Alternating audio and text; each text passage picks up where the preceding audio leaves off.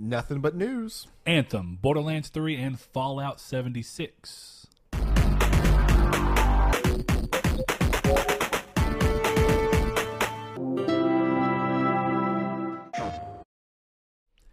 Hello and welcome to Triangle Squared, a PlayStation podcast. I'm your host, Brett, back and alongside me, Mr. Saw Bridges bringing you guys lucky episode 110. 110. Triple digits. Yeah. We've been in triple digits for a while. Oh, yeah, we have though. been in triple digits. But it is triple digits, so you're still factually correct. I am factually correct. Man, those dogs back there, I hope y'all can't hear them. It's very annoying. Them dogs got real loud when we did. Yes, they did. It's almost like they heard us and then their dog instincts kicked in. But anyway, if this is your first time listening to us, we are Triangle Squared, a PlayStation-based podcast, but we do talk about everything in gaming and how it pertains to PlayStation and their competition and all. If you would like to watch us video format, you can do so on YouTube over every Monday at 10 a.m. PST and 12 p.m. CST. If you like what we're doing over there, consider subscribing and hitting the bell notification. Let you know when these episodes go live, which is every Monday and every other Friday for our Reader Mail segment that we do, which lets you get a little bit more personal time with us and some weird, fun things. If, you know, like boiling a pizza, right, Saul? Boiling a pizza. Got you boys covered on how to do that. Yeah, anyway. It's an art. If you don't want to watch our faces, instead would rather listen to us, you can do so by going to podcast services, be it across iTunes, Google Play Music, doesn't matter. We're on Spotify. Yeah, that's just here. But you know what? Yeah, let's leave it in there. You know what? Let's go the extra mile. That is going to fall over. I'll hold it for just a second. Anyway, yeah, you can find us in audio format only, where you can miss this fun, thing that Saul just did and that I'm doing currently. Only the video people get to see that. You can find us, though, like I said, on podcast services. And if you would like to give us your thoughts on these things, of course, when you're on YouTube, you can do so in the comments. But if you're listening to us on podcast services, you can reach out to us via our social media platforms and give us your thoughts on all of the things that we talk about by going to Twitter at Triangle SQRD as our handle over there. You can join the Facebook group, which is Triangle Squared, a PlayStation podcast. Ask to join, and we will gladly let you in. And if you want to join the moment-to-moment, day-to-day lives of us and a lot of the other members of the community, you can do so by joining the Discord, which we have the link for in the description below on all of these formats. And lastly, if you would like to support the show in any way, shape, or form, you can do so by giving as little as $1 to us over on Patreon at at patreon.com/Nartec. Well, we got some other stuff stirring up here soon. We keep talking about it, but so darn close I can smell the chicken. You may be asking, why is this 20th anniversary on the table? It's because we're giving it away. No, it's because I am getting contracting work done on my house. This is in my living room. And you can win this by being a Patreon at the $100 rank for 20 years. Okay, yeah. There you go. Get this on the table. It's dusty. Get it off. It is actually a little dusty. It's going to start making me sneeze. It ain't going to start making you sneeze. Okay. If anything, it just shows I need to dust a little bit more often up there. But, hey, this is not what this podcast is about. This podcast is about us coming together every week, Saul, and finally getting to see each other, because I haven't seen you or even really talked to you at all this week. But for listeners who want to, I didn't blast it out because I didn't want to just inundate his phone with notifications while he was trying to enjoy himself. But Mr. Saul had a birthday yesterday on Star Wars Day. So Saul is officially very tied into Star Wars. I am. And everything that's going to go on around it. So, Saul, what you been doing? What you been playing? And did you enjoy your birthday? I did. I had a fun day yesterday for the most part, even though it was slightly boring for most people's standards. But I've only played Destiny. You tell me you didn't get rip-roaring drunk on your birthday? Nope. We watched... I know you didn't. There's a movie... Are you still on your no-drinking thing? Yeah. I figured. There's like a movie... trying to lose some more weight. But there's a movie with Jason Bateman in it that... I can't think of what it's called, but it's like he meets a guy from high school or whatever, and he becomes a stalker. It's a really good movie. We watched that yesterday. It's an older movie. Okay. But Jason Bateman's a great actor. He is. I like him a lot. But yeah, I've not played a lot this week. Destiny 2 has been it. Now this seems like, what you were telling me is kind of one of those weird situations that I have not really normally gotten into, thankfully, but where you were mentioning that you're kind of just bored of everything. Yeah, there's nothing I really want to play. There's nothing out right now that really entices me to buy it.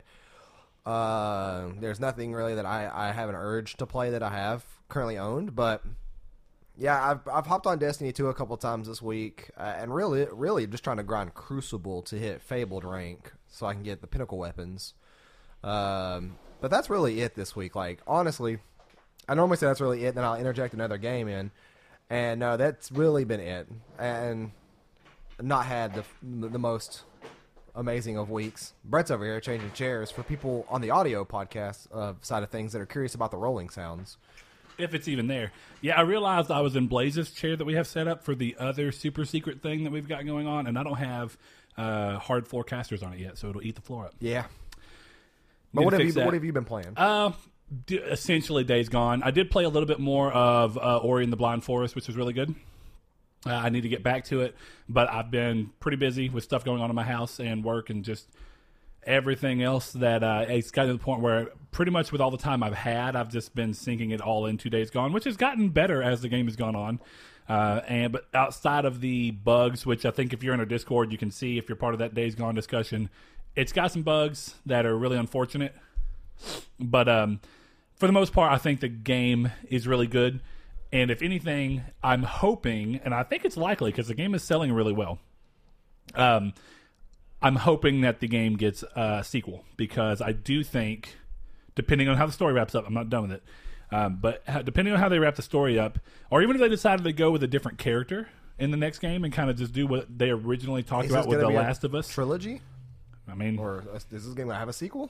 Nobody knows right now, or at least, or I don't. I mean, I'm sure somebody who's beaten it can be more telling of whether it'd have a direct sequel, a shared world sequel, which kind of ties back to, I don't know if you remember this, when they first made The Last of Us, Neil Druckmann talked about that if there was a sequel, there's a high chance that it would not feature Joel and Ellie, and instead it would probably be a sequel that takes place in the world, but with a new set of characters and possibly a different time period. Because from the beginning of it happening to what you play in The Last of Us is a 20-year time span, so a lot can happen in that period. Whereas Days Gone approaches it a little closer to the epidemic outbreak.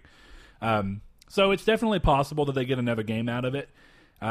At least from what I know so far, and whether it be a direct sequel with the same characters or maybe even a new sequel that just takes place in the world. I do think it's interesting, and this is the second sequel, the second game from Sony now, which is an open world game in a very true to the word sense, which is uncommon as exclusive games. You know what I mean? The last one we got was Horizon.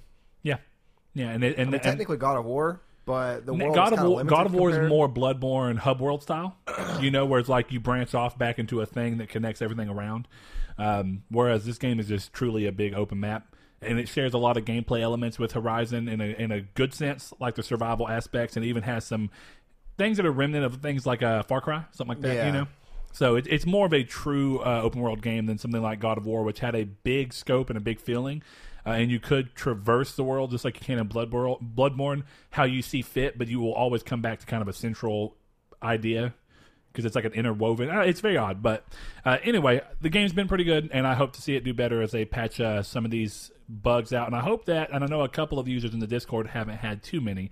I hope that that's not a too terribly common thing. So.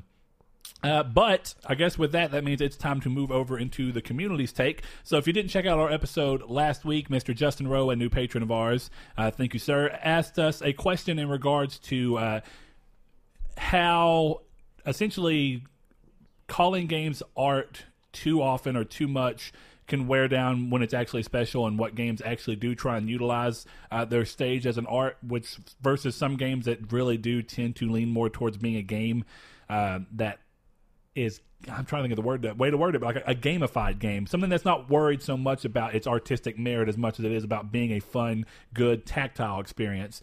That makes sense. Yeah. So what we kind of did there, after we talked about that, you can hear that whole conversation about how we think that there's a good idea of a spectrum and whatnot, but you can check out last week's episode. What we decided to ask the community, though, was, pertaining to last week's episode, what are examples of a game you see as art focused, a game you see that's focused on being a game, and one that you feel melds the two beautifully. Because of course, when you have a spectrum like we talked about, you're going to have games that kind of fall in between. And I think it's probably true that most games fall in between, but there are great examples of games that just do on one very particular side. So first thing we're going to do is go through our Discord ones real quick. Looks like Mr. Big Scantron, another patron of ours, thank you, Blake, says art focused Journey. Gameplay focused Just Cause, and both Red Dead Redemption 2. I feel like those are actually pretty solid lists. Just Cause always has the most ridiculous stories that are just kind of there to act as a gateway to make you play the game and experience different mechanics and things that it's doing. It's more of just a whatever tether it can find to just keep you playing the game with a motivation behind it, even if it's very light. And I think Red Dead Redemption 2 is a good blend of that, because like I've talked about a few episodes back, where I think the game had a real focus on wanting to make sure that it represented the time period that it was in very well, all the way down to the point of you can essentially just play the game and not do any of what the game is asking you to do from a story perspective. Instead, you can just live in that world and kind of do what you want. You can go fishing, bring it back, cook yourself a meal. You can go to the bar and just drink for a few hours and get in bar fights with people. Pretty much anything you want. Yeah, essentially you can. Within the limitations of the game. Of course, that still are things that tie back into gameplay, but they're more tied into feeling like you're present in the game. And it's got a very big story focus, which means it is actually focused on trying to tell you something that has a back end merit that is trying to grip you in a way that's different from gameplay. Interestingly enough, and I'd say that also ties into the way I felt about Red Dead 2. It's a game that I felt like gameplay-wise did not click with me very well at all, but story-wise and world-wise, I liked it a lot. So, Liam says hard mode, not saying journey, to the art side, which is funny because, of course, Journey's a game that I think comes up more often than not. Saul, have you ever played Journey? I played it for a little bit when it was free, but last you didn't year. beat it? Yeah, no, I didn't beat it. It's a very short game. You actually can play through the whole thing in probably 3 hours, if even that. It's a very short game. But it is a very artistically driven game, so much so that what I expected a lot of, like we talked about last week, walking simulators, and not used pejoratively, but more so the specific thing. Those games only exist to show you a story and show you a graphical style that they're using to set up this artistic expression of what they're trying to do. They Right. don't really exist to be something that pacifies you in a way that's meant to be fun and tactile like a game typically is. So I expected to see a lot of those on here. So let's see. Blake changed his answer to that and said Art, Gone Home, and That Dragon Cancer, as well as Bioshock. And, those are also really good examples. I actually think that those are games that... And he also brought up Life is Strange. That's another interesting one. Let's see. Who else on here had some stuff? Mr. Kiki, another patron, thank you, sir, says, okay, for art, I'd say all Team Ico games, which is, I don't think anybody would really fight that. Yeah, dispute that. That isn't... I don't think that's an unpopular opinion. I mean, I think that is the popular opinion. Yeah, I mean, I think that one of the earliest games I saw used as a catalyst to the argument of whether games should be able to be considered art or not was Shadow of the Colossus. Yeah. And some would even go far back and say Ico, but I think Shadow of the Colossus was a very big success in such a way that it gave the question a lot more publicity, and it got it more on people's minds of like, why don't we always consider art to be games? And it's a now good example. It is. It's a great example. Let's see. And World Den says Persona 5 for art, Ico, Shadow of the Colossus, The Last Guardian, and Gravity Rush games. So again, all the Team Ico games. And I think Gravity Rush is a great example. It's a game that does care about the way it plays and has a lot of gameplay mechanics, but they're very rooted in the world, and it's just, the way the world works, the style of the world, all that comes into another side where I think they are more focused on trying to give you something that has an artistic expression to it. Gameplay, he mentions Neo, Bloodborne, Horizon Zero Dawn, and Spider-Man, which I think are also good examples, though I think a lot of people would argue, and so I'm really curious as to your stance on this one. Where do you see Bloodborne in the FromSoft games? Because we have another mention from Mr. Donovan over in the Facebook that I'll pull up to reference here. But what's your stance on where the FromSoft games land on this spectrum? Gameplay. More, or do you think that More. they somewhat exist on the spectrum as well? I mean... No, I would say gameplay. Entirely. You can't really use those games to, without playing the game, and without gameplay being the main focus of the game, you wouldn't really get that far Now, trying to admire the world. I'll agree with you on main focus. But I do think, and I mean, this they is share some, but I'm not saying it's way more on gameplay. Yeah, well, Donovan's stance, and I think it's really an interesting one, says, I feel like games that have an intense story are art, but I also believe games that focus on the environment are also an art form, sometimes even without an obvious story, like the From Software games, for example. And, what I kind of thought about that was their approach to story is really different, and instead what they try and do is that they try and approach everything very similar to kind of like the early Zelda style of games, where there is a very loose story that's going on, but a lot of it's going on by little environmental things they're trying to make a nod to. And I think that the FromSoft games are really good at that. I think, most of what Bloodborne is, I think if you ask most people who played Bloodborne, and I don't mean the crazy fanatic people, and I don't mean that in a bad way, but the people who are obviously really into what's going on the lore side, I think if you ask a lot of people who played it and loved it, me included, I don't exactly know what's going on. I do know some, but, if you ask me for a full-on story thing, it's not about that, but there is a clear evoking of emotional resonance from different parts of the game. So like when you're looking at when you're rolling through and looking at the way that the city looks because they chose a really nighttime thing, or like even the moon presence when it comes up and is like shadowed by the moon, they're doing a lot to try and tell you a story with specifically the world around you and not so much dialogue and traditional storytelling mechanics that we're used to. Yeah, but I mean, wouldn't that be more considered cinematic? Even though I would guess that cinematic would fit into art, but still, it's like... I think so. Because, like another game that he mentioned on here is Monster Hunter World.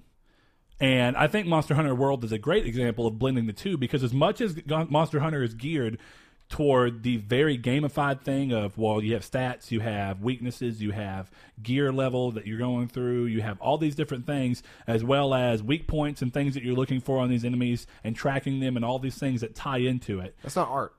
But the flip side of that is, I feel like that game, and this is, of course, I'm not saying you're wrong. What's great about these conversations is they leave themselves open to kind of look at why other people view games a little differently than you, which is interesting. Yeah. But where I kind of landed on that, and I think, because he actually said it here, Monster Hunter World and Sekiro are more art pieces, but games like Call of Duty and the Battle Royale games are more game-focused. And no, see, here's the problem with the question is that this is geared towards what games were created with that as a focus in mind and the main focus, right? I mean, I guess that maybe that's a problem in the way that I chose to frame the question. Because I'm sitting here thinking, like, I mean, obviously all these games have art tie-ins that make them what they are, and then draw inspirations from their art. Well, every game is going to have an art back piece, right? Or something that can be viewed as artistic. Some were created only for the artistical purpose to pass the story along with it. Sure. And like games like Days Gone, Shadow, Ico, stuff like that, where it's meant for you to feel something due to the nature of the game and then not because of the gameplay. That's not what I would consider Monster Hunter World being. To me, that's a games as a service. Like I could agree with you there, but I think what we meant, because I even talked about it whenever he mentions that, is that I think that their drive to make a world that was very beautiful and had an ecosystem that's around it, there was a clear effort that the game could have worked on a gameplay aspect without any of that. They didn't do that for the story or for you. They did that for the sake of the game, for the creatures. Like, yeah, but I mean things like. But that's the to be fair, though. It's a very synergistic design, right? Because I think when you look at something like Monster Hunter World, where they have something that's as simple as, like, my example of the ecosystem is like when you go into a world, you can see all the monsters rolling around doing their own thing, and then sometimes they'll interact with each other and, for better or worse, where they'll both team up on you or they'll fight each other. But like you're saying, these all have a back end that ties back around into a gameplay mechanic. Because even the ecosystem, real quick, even the ecosystem that's existing, and you can explain the flaw afterwards. I'm just saying the main flaw of this question, the way it's worded. Sure. I get you. But when you're looking at that, though, Monster Hunter World has that back end of, even though all those things go on to exist, what feels like a living and breathing world, whether I'm in it or not, it still does exist to back around into a gameplay mechanic, because even something as simple as the monsters fighting each other, which does feel very natural and like the game is taking into account the ecosystem of the world around separate from humans, it also comes back into that you as a player benefit from that, because you even see it as a purposeful action of turf wars. You get points for that. You obviously get help in your battle for that. So it does tie back in around very specifically into a gameplay system. So I guess in Monster Hunter World's case, where we were getting is that it has a very synergistic design, but it kind of exists on both sides for us personally because of that. But I think you're right, and you can go ahead and expound on that. I was just going to say, the way you break down a game, you can make it to be however you want it to be. It's true. And like, so you can literally make it be about art for you because it's your experience, or you can make it be about the game. What I thought the intended point of this question was that there are games that have been made with only an art focus in mind. There are games that are just normal games outside of that can use that kind of that factoring. One of those. Go ahead. I was going to say, and that's what I figured that the question was based upon, is like games that have melded it beautifully. Somebody could say BioShock. That would make sense. I'd agree with that. Yeah, but I think Red Dead is a good example of that. I think that this question is not. I guess the way it's worded is that you see as art focus leaves it up for subjectivity. I didn't think this question had subjectivity to it. Because like there are games that are intended art pieces and only art pieces, and there are games that you can see the art piece from, and then you can take that with you, which is what the second part of the question would be, which is the what I would understand. melding or whatever. Yeah. I could see that. An example that plays more into what I think you're going to very specifically is Justin's, and since he was the one that answered the question, I like to read his anyways. His is Journey is definitely a game that's entire purpose is to evoke a targeted emotional response with very little focus on gameplay. Absolutely true. The gameplay only exists to further the rest of the emotional response that happens from the story. Shadow of the Colossus. In the journey. Yeah. Super Stardust comes to mind when gameplay is the central focus, and the art certainly doesn't take center stage in this title since you're mostly fighting rocks on a sphere. And he's right. That's okay. I was like, is that the one where you're on a planet and you just roll around the planet? Exactly. Like on a spaceship. Those are fun games.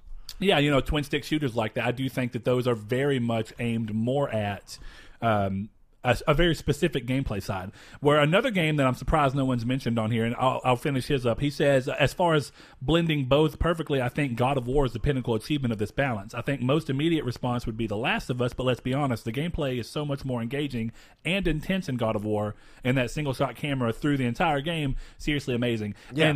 And God of War is the most interesting thing. So Corey, and I'm really curious as what you think about this.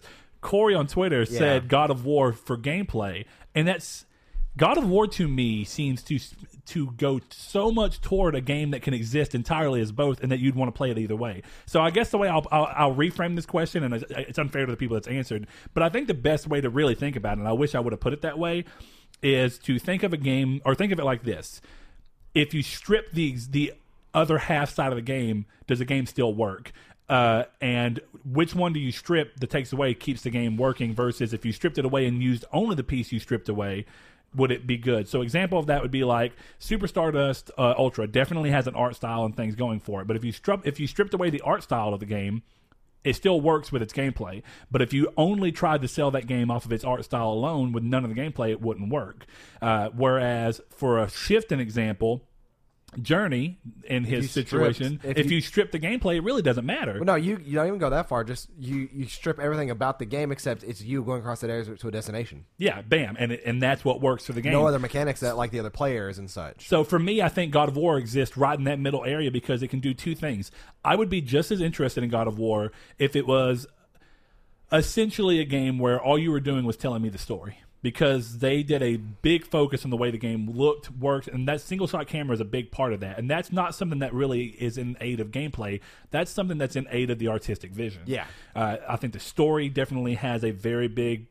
The story takes itself so seriously in a way that previous God of War games didn't, that I think when he originally said God of War, Corey, I wondered if he meant the original God of War. Because while I think the game is good and definitely has some emotional response... Purely a gameplay The game is very driven towards feeling good. Right. And that's really its primary focus. But you can definitely see where in the new God of War, it exists somewhere in the middle because the game does feel amazing to play. So you could strip the story from God of War and still have a really fun game. Bam, there you go. You have something that's fun to play, where if it had a different story attached to it that didn't have as much focus, it would still work. And I think that the story for God of War works regardless. But let's flip over to Twitter, see a couple of their answers, and we will get moving. Saul, do you already have Twitters up? Yeah. So Andrew said that art, Mario Paint, which I found was a very hilarious answer. He says gameplay Gauntlet, which is also a really, really good answer. It's a great answer. And then Diablo exists right there alongside it. Both Crypt of the Necrodancer. Yeah. So you've seen that game, right? I have that game. Oh, you have? I played it on Switch. Yeah. Yeah, I don't have it, but it looks fun. It's okay. Like it's the movement system's weird because it's dancing, but it's like it's really cool. Like I didn't play a whole lot of it, but there was that game, and then there was another roguelike game that I got in the same time that I played, and they both just didn't hold me for long. I wonder what the other one was. Wizard of something. Oh, yes. I know which one you're talking about, and I can't remember the name. Yeah, but it's yes. like you have a red jacket on. It's the main character. Yeah, it's not. It didn't pull me. We have Drunk on Writing. They say Flower for art, Pixel Junk Monsters for game, and then Lumines or Luminines for both. I never care to like learn how to pronounce that game? Lumines. I don't Okay. know either. To be fair. And then, of course, Ryan, he does say Journey for art, EDF, which is Earth Destruction. Earth Defense Force. Yeah, the bug shooting game, and that is very much driven towards gameplay. Yeah, Earth Defense Force. And then, of course, for both, he says Red Dead 2. Yeah. Another common answer I expected. And then last one up on the list, new patron, Derek, he says Journey would be the most artistic game I've ever played. Hellblade Senua's I don't know why I said Senua. Senua's Sacrifice or God of War would be good examples of blending art and gaming. True. And we said for Absolutely. God of War for the visuals and the camera, and then for Hellblade for the soundtrack and then the sound. Yeah, the sound engineering in that. Which all go back to what I was talking about to an extent. That kind of goes back to where I think it's more upfront here than it is in something like Monster Hunter World. But it's interesting how that game also focused on making sure that everything that I think escalated it as a game, and I think that the sound design was a huge thing towards that. It helped on both fronts, right? Yeah. It was a great gameplay mechanic that allowed you to actually realize when you should be blocking and dodging and all that, but it was also something that really leaned heavily into what the story and the piece of it being a moving piece. Definitely a good example. And of course, Sanic, under the Twitter moniker I am Sanic, he said... That's Blake. Yeah, I know who that is. I know exactly who that is. He said the same thing he said in Discord, so we've covered yours, Blake. All right. Well, that is where we are with the community's take. So thank you for those. Sorry, I wish it's something I'm still trying to get into the rhythm of. I'm going to start trying to figure out how to word those questions the best way possible. But we appreciate the answers, and I'm glad that we had some fun discussions around it. If y'all have any other things y'all want to bring up in relation to how we've talked about where if you strip them away, feel free to shoot them over at us or whatever. But I think, Saul, it's time for you to drop into that hop. No, it's not, because as of right now, there is no drop. Really? Yeah. So I don't know if it's because possibly the stuff going on with Star Wars Day and all the stuff that was leaking, they couldn't predict something, but I don't know. As of our recording, there is no drop. I went through it, I'm like... To be fair, a week, if this is truly a week with nothing to release, that's actually not a bad thing in my opinion. It's not, no, but... you got to slow down a little bit. It had the End is Nigh in there, and I remember talking last week, I'm like... That you feel like that was a game that you saw? And then I was like, wait a second. I was like, didn't this just come out? And then I saw Fade to Silence. I'm like, this is the whole week. Like, this is not new. So, yeah. No drop as of All now. Right, cool. Well, then we will go ahead and move into news. And what we're kind of doing with this episode, I think we somewhat, hinted at that in the cold opening. But what's going on is that we don't really feel like there's one great thing that we feel like talking about as a main topic. So we've had this happen one other time, and what we kind of did was just a random episode where we kind of covered whatever the heck we wanted to. But I think what we're going to do on this is just really expand and spend a long time on the news in every segment that, sometimes because we tend to have a time limit that we have to stick with. Or technical difficulties. Like last week, which we hope was still a good episode for you guys. It was a little bit wearing the second time around until we got to that main topic. I think you could tell from Saul's demeanor. If you see me looking this way, I am like eyes on all of our levels to make sure that we do not fade out again. Yeah. To make sure we don't fade to silence. Get out of here. Yeah. Anyway, I'm gonna make sure that that we don't do that, and since there's not a lot going on this week in terms of like topic news and stuff like that, so we're just going to cover some things in the news for a little bit longer than what we have, and this is going to kind of take place of our topic. It kind of stretched us out a little bit because we thought about doing some more personal stuff, but we may save that for our new project, so who knows. Yeah. Okay, well, first thing up in the news, and Saul, we can do this however, if you want to take one and me take one, or whatever. I'll let you take them. We'll do them. First thing up, though, considering that Star Wars Day was yesterday and Saul's birthday yesterday, one thing we did learn from that during the May the 4th Be With You celebrations is that Star Wars Jedi Fallen Order, the EA game from Respawn, will have its first gameplay reveal at E3 2019. Now, I think it's important to an extent to say here, E3's already said, E3 or EA is not part of E3 traditional, like the proper E3, but what they do instead is have their event that happens right before it, right? Which is their EA Play event. Happens Sunday, the same day as Microsoft, right? Yeah, I think so. So, but it happens before the rest of the week kicks off, mainly. Right. So, but just so you guys know, speaking of E3, we are planning on streaming a majority of E3 still this year. Thanks to Sony not having one, we still plan on that for Microsoft, Nintendo, Square, EA, whatever we may be able to get to, Ubisoft. But it will be under the Nartec gaming branding instead of the traditional. We always save Triangle Squared for specifically the Sony one. And there is no Sony one this week or this year. So what's interesting about that, and there's something else to tie into this, is that I feel like this is going to be a pretty deep dive because if you remember, EA have announced that they're not going to be doing a normal showcase like they've done in recent years, like most people do at E3.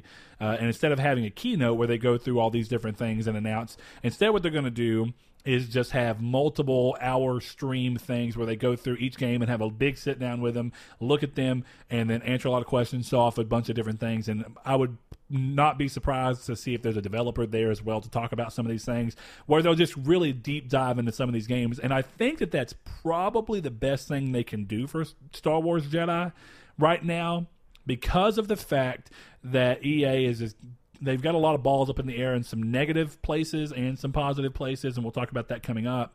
But I think when you look at that, EA need to give this game as much attention and also address the concerns that some people have had that they've already tried to quell by saying that there will be no deal, like no microtransactions in the game or anything like that. So I think that this is a good choice for that, and I'm also excited to finally see true gameplay. When we saw a hint of what gameplay's somewhat going to look like based off the trailer, but Saul, any thoughts on that?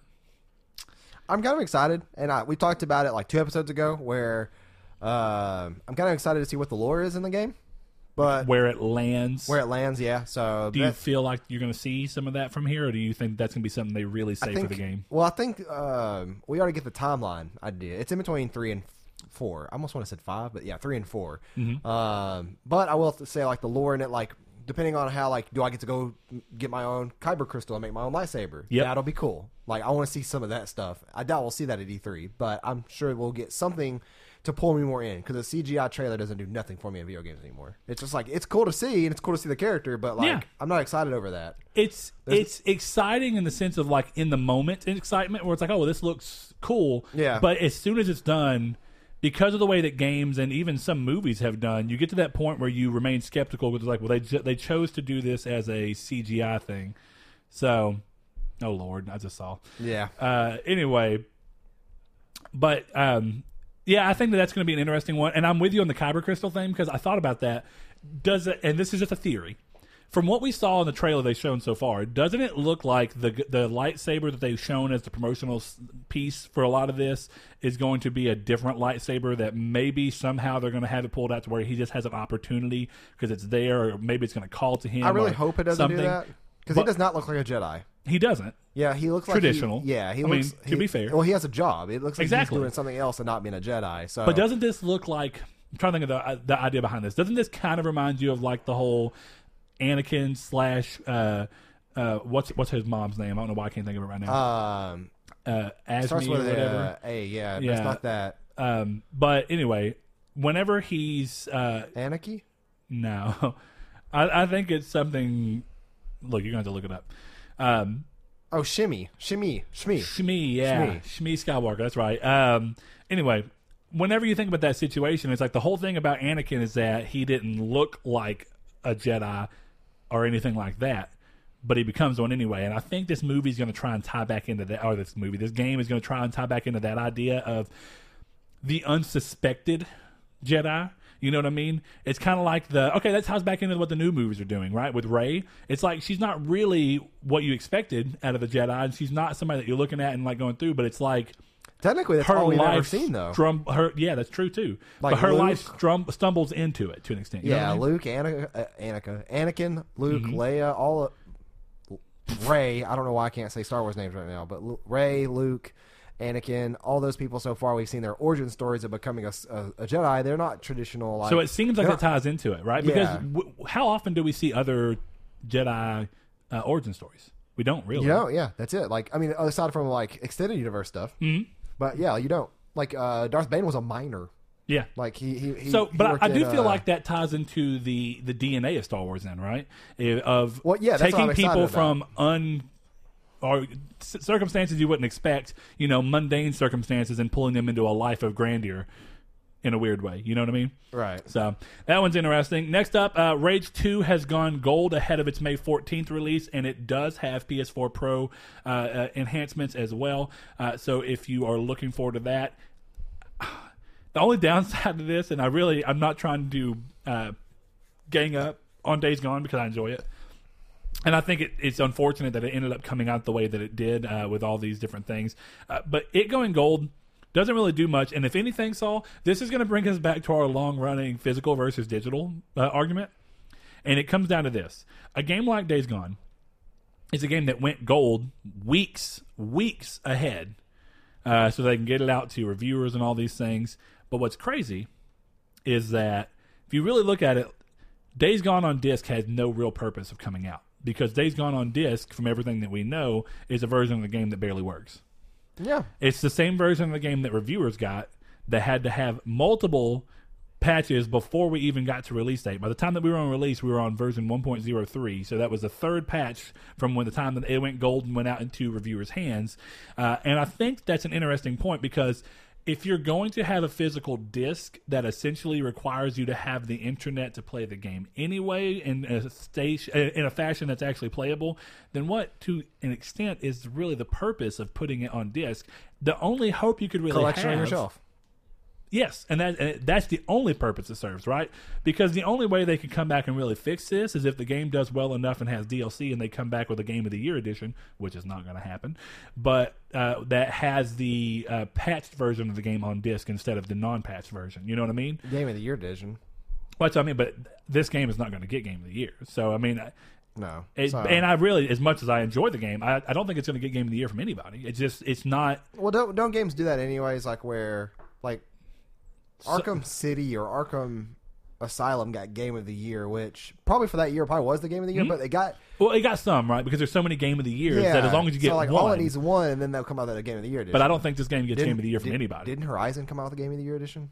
It was the complete edition. I don't think it was considered... Edition? Well, that's because it had DLC. That's probably what they'll end up doing. So if this has DLC, which we don't know, if this has DLC, there's a chance for them to do that. Right? Yeah. But that's the only way that having a disc will affect the game being playable day one, right? And the other thing is that I'm not going to try and project that onto Rage 2, but I think that Days Gone coming out in such a state, sadly, is going to potentially kind of get a lot of people who specifically rely on physical releases, be it because they don't have internet or whatever the situation may be.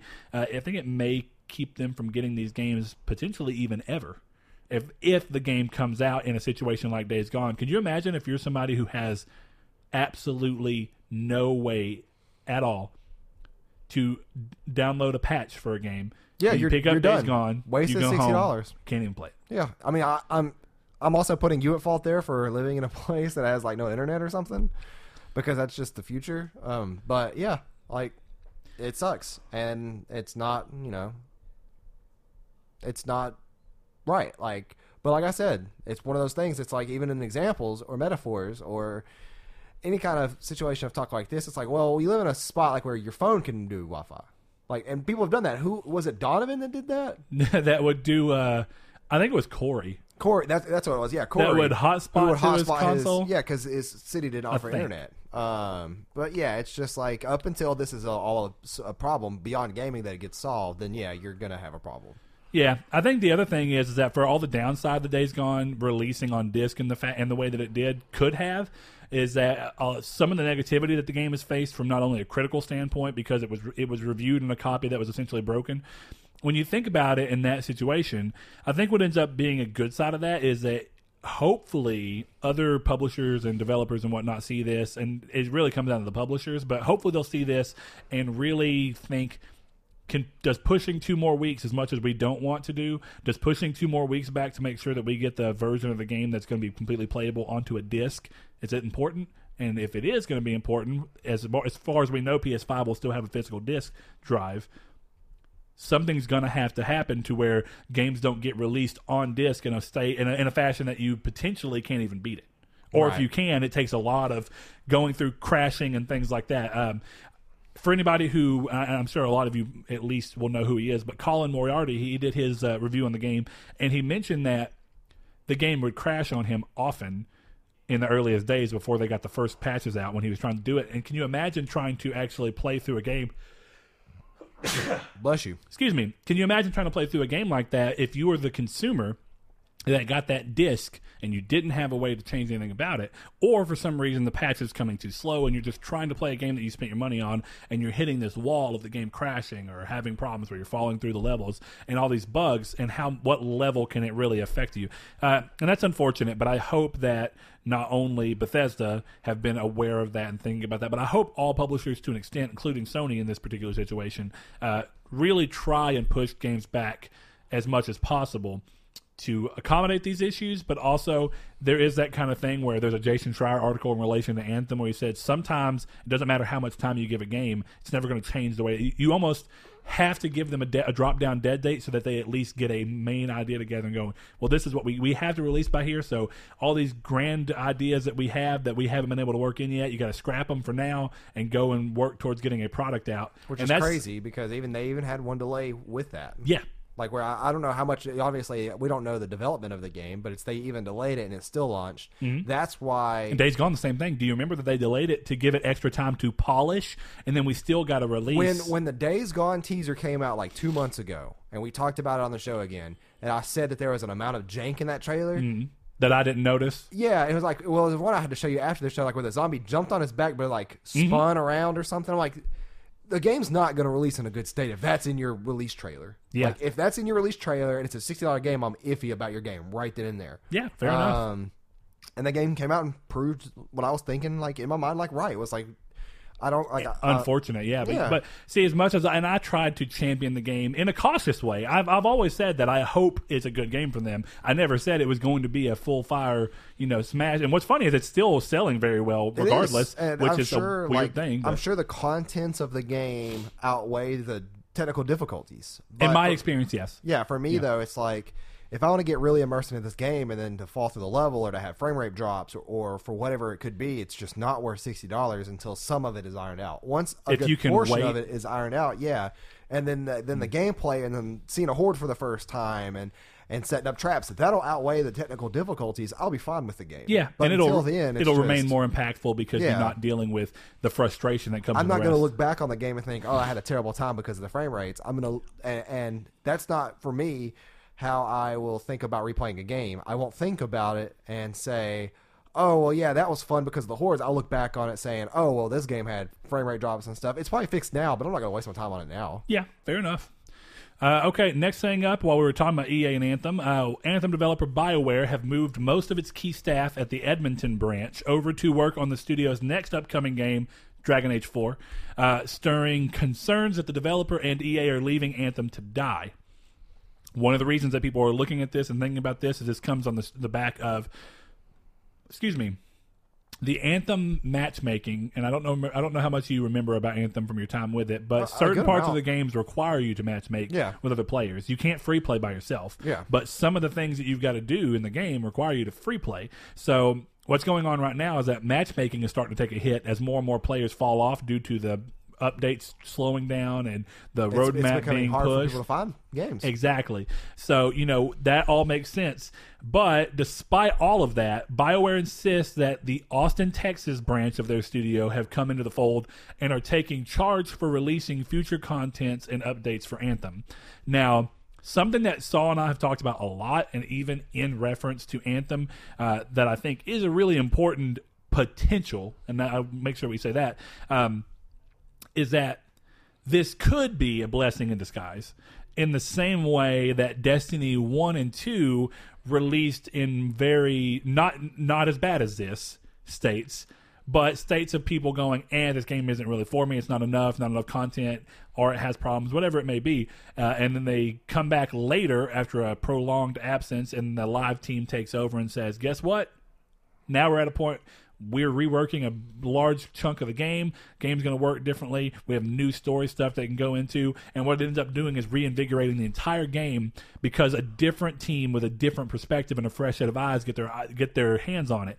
And I think when you look at most of what BioWare's problems seem to be from that Jason Schreier article on the back end of this, is that you had a team of developers who were saying no in terms of looking at any other game. And early on, I'm sure you remember me saying this, that the benefit that Anthem had over Destiny and The Division was that they're getting to come out on top of a genre that's already now been defined. But what we learned is that didn't matter, because the people at the Anthem's crew, or at least the people that were involved with a lot of the decision-making process, refused to let people mention those games as something that you'd want to try and look forward to for inspiration, in terms of what to do that has been considered done right, and what to do at launch that they did at launch that's considered to have been done wrong. Instead of looking and trying to learn from their contemporaries, they just put themselves in a bubble. Right. So what happens whenever you move this over to a new team over in Austin and get people with a new set of eyes, and maybe the people who were in charge of the decision making all those weird things of don't look at other games, don't compare us to Destiny, we're our own game, don't look at those at all. What happens when you get a group of people that might be able to say, this is what we need to fix about this game that would make it more similar to those games in a good way, or make it work in a way that works with that game but still be unique and whatnot. And you could give the chance of coming out with a game that fixes all these, or not coming out with a game, but coming out with an update that fixes all of these problems and hopefully revives the game, just like they did with Final Fantasy 14 and things like that. But do you have anything to add to that, Saul? No, yeah, like I still wish the game well, considering, you know, a lot of people are still trying to play it. And you bought it. I bought it, but for me, it's just one of those things. It's like, well, if the game falls flat, then it falls flat, and we only have the developers to shame for that and to uphold. And from now on, you know, with games like this that are coming out, just be sure to wait a couple of days and see how the game's working. Don't spend $60 on the release of the game if you don't think you'll like it. Even if the beta, like, I should have known that the beta was essentially the full game. It was just cut. And then we were both blinded, and we were just like, they'll have this fixed in the beta. But it was but the beta was fun. And when you're thinking of it from a beta standpoint, you're like, okay. Except for the frame rate drops I constantly had. I didn't. Yeah. And I don't know why. I really don't understand that one. But outside of that, I think the rest of what we saw was potential, and this is just a beta, and it seemed like it was all online issues. But obviously it was not. Yeah. And that's one of those things that's just, you know, life lesson learned. Yeah, but you would hope that whoever is in charge at BioWare and EA will look at these other games finally and say, Destiny was able to turn itself completely around with one big update. We can do one big update as a last chance. And they've done it twice. In Destiny 1, Taken King, and in Destiny 2, Forsaken. Exactly. And No Man's Sky has had one update change everybody's opinion on it. Not everybody's, but enough, right? Yeah. And I think Final Fantasy 14 came back and said, we're going to come back with one brand new thing and going to change everything in a way that works. And it ends up working itself out. And I hope that somebody would just take the time to sit there and look and say that Anthem doesn't have to be a dead IP. Anthem doesn't have to be a dead game a few months outside of launch. What you can do to fix it is just put one team on it with a different view set. Say, do what you want to the game from here on out. Make the game that you think is going to, improve on the game in a way that you think will make the game work best for the people who want to play it. And you might, real small chunk of a percentage there, but they might be able to turn this around. Yeah. So I agree. I hope that's what happens. Speaking of games that may have turned themselves around, Fallout 76's patch 9, releasing the day after this episode goes live, so Tuesday, aims to add some interesting new features. First, player-owned vending machines are being added to allow players the ability to assign items from the stash, whether they crafted them or found them, to a vending machine with a specified cap price. What's weird about this is that the game will implement a 10% tax from each transaction. And I'm curious as to why. They don't go into anything else. It'd be interesting if they were trying to actually create an ecosystem where that tax went into something that would affect the game elsewhere. But it doesn't make sense. Why are you just taking it because of the convenience of you being able to sell it that way?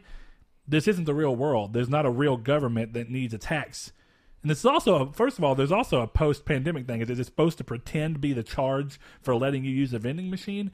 It's an odd game mechanic. It is. And I would be more at ease with that particular part if they'd explain what the tax is for. Is it going to go into something? Wouldn't it be kind of cool if they decided to add like a lottery thing in the game where essentially every time that you sell an item and it takes a tax, that tax is sent over to a thing that controls into a big lotto fund, and then by the time that you're done or whatever, it's kind of like a Monopoly. You know how every time you pay taxes in Monopoly, a lot of people will put the money in the middle, and whoever lands on free parking gets all the money in the middle, and it's a house rule. Never done that. Yeah. Really, it's a house rule. You don't have to do it.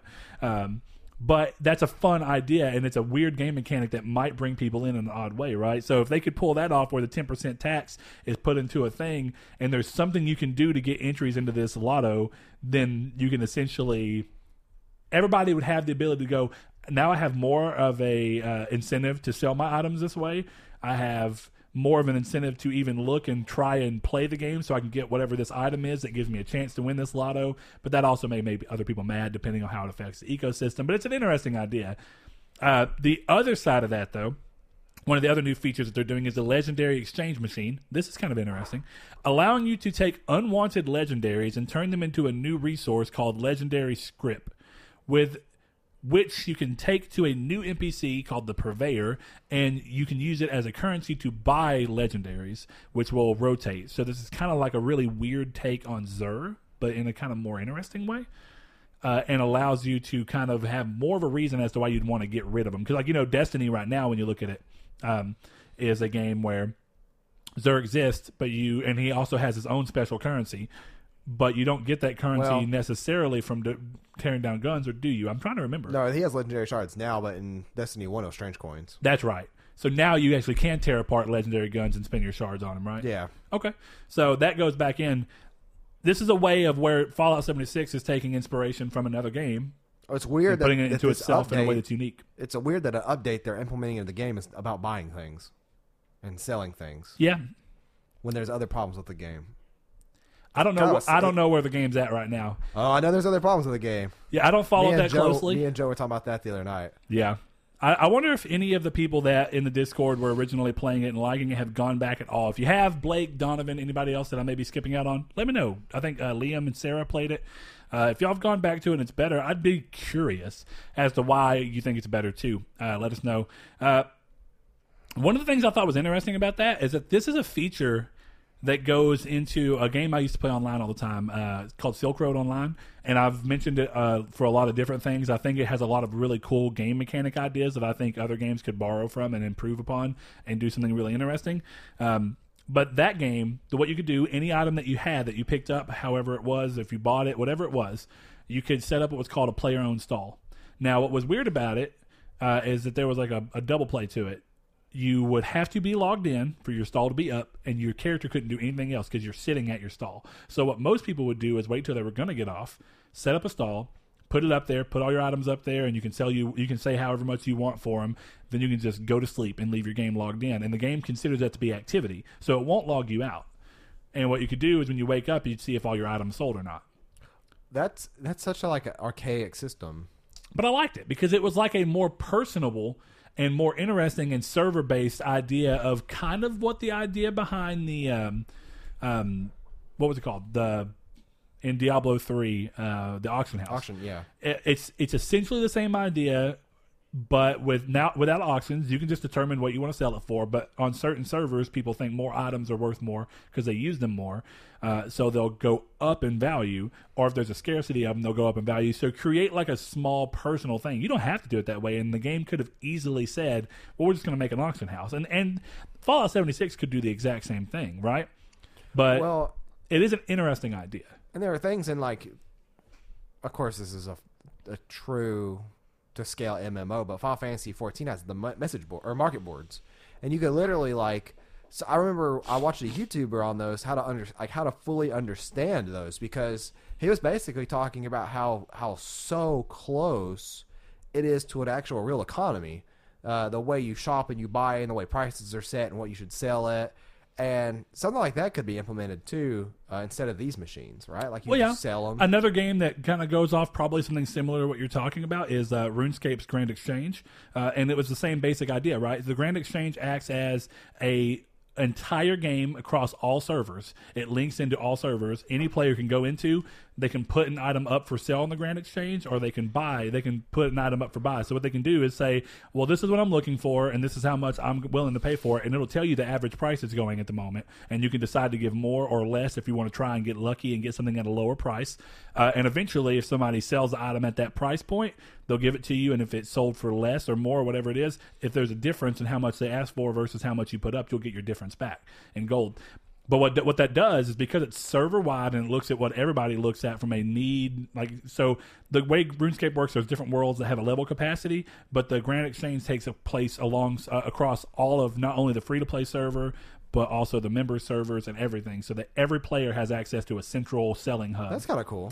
And what it does is that the RuneScape page, you can log into it and go into it. You can look at the Grand Exchange for any item, and you can actually see its previous 90 days, previous 180 days. You can go back almost as far as you want, and you can look at what kind of path it's had. So what people will do with that is take the money that they have, that they make in the game from whatever it is, and they'll essentially do investments. They'll look at items that are selling really well because there's a high need for them for whatever purpose. And what they'll say is, okay, this item's doing big. For some reason, everybody's into fletching right now, which is making bows and stuff. So what I'm going to do is buy bowstrings, and I'm going to buy them when they're at an all-time low, And then sell them. or when they're at a low for for a Yeah. 90-day low, and then when inevitably, because of the way all markets work, it's going to eventually shift back up. And if it's a risk reward thing, because the longer you can hold out, there's a higher chance they reach a new high, and you can buy a bowstring for 9 gold and sell it for 32 gold. And you think about that, if you have 1,000 bowstrings and you just did that, you made a ton of money. But yeah, that's also a way that they could have worked that in. It's weird because they go into a little bit more into it on the post, but it's like this makes your camp exist in everybody else's world in the weird way of where like your camp will show up on their map once you set up a vending machine, and they can hover over it and see what items you have for sale and all that. I do agree. I think it's an interesting idea, and it may be a step in an interesting direction for the game, but it seems weird that it's a big patch major focus. Can you control where nukes go in that game? I don't know. If you can, isn't that like a big issue? Like you can literally find out people's camps. Well, see, if there would have been the back end information of the reason they went with this is because it would force you to have better camp security, would be cool. What if somebody could break into your thing and break into your vending machine and take your items if you didn't have good enough camp security? That would be cool on my end, just because I would like literally, if I ever played that game or bought it, which that's not on the cards right now, but I would like try to sneak in and steal things. Exactly. So right, and then if you set your camp up, it would reinforce base building. Like you did in a good Elder way. Scrolls Online. Every time I turned around, Brett was running from guards because he had sticky fingers. I was trying to see how much the game was really like real Elder Scrolls. You had to do that 100 times? Yep. No, you didn't. But yeah, I think it'd be cool, right? Have systems in there that reinforce other parts of the game. This doesn't seem to reinforce anything. But it's still an interesting idea. Definitely, I actually do like the idea of getting rid of... Right now, if you just have the game before this and you're just looking at it and you have all these legendaries you can't do anything with, what's the point? At least now, you can either sell them in a vending machine true. to someone who may want them, or the legendary machine that they're doing where you can put them in and get a currency back. It's a good way to make people get rid of guns they would otherwise wouldn't want. It still makes people want to pick up items because they can put them in there and potentially go towards and buy a specific one they want. It makes a lot of sense in that route.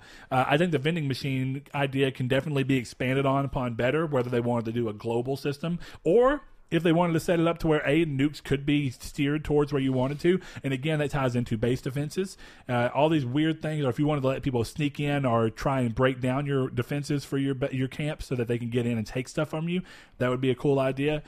We've done that.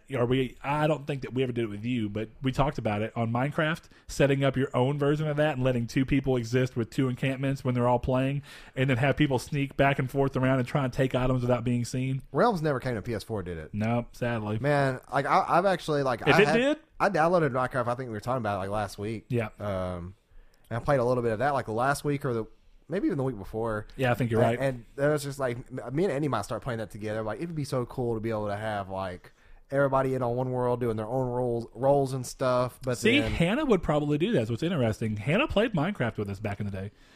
Whenever me and Jonathan used to play, it'd be me, Jonathan, Hannah, and Bree, or whoever was Jonathan's girlfriend at the time. We'd kind of just do that and roll in and play the game, and it was fun. And Minecraft had expanded so much these days that why wouldn't it? You know what I mean?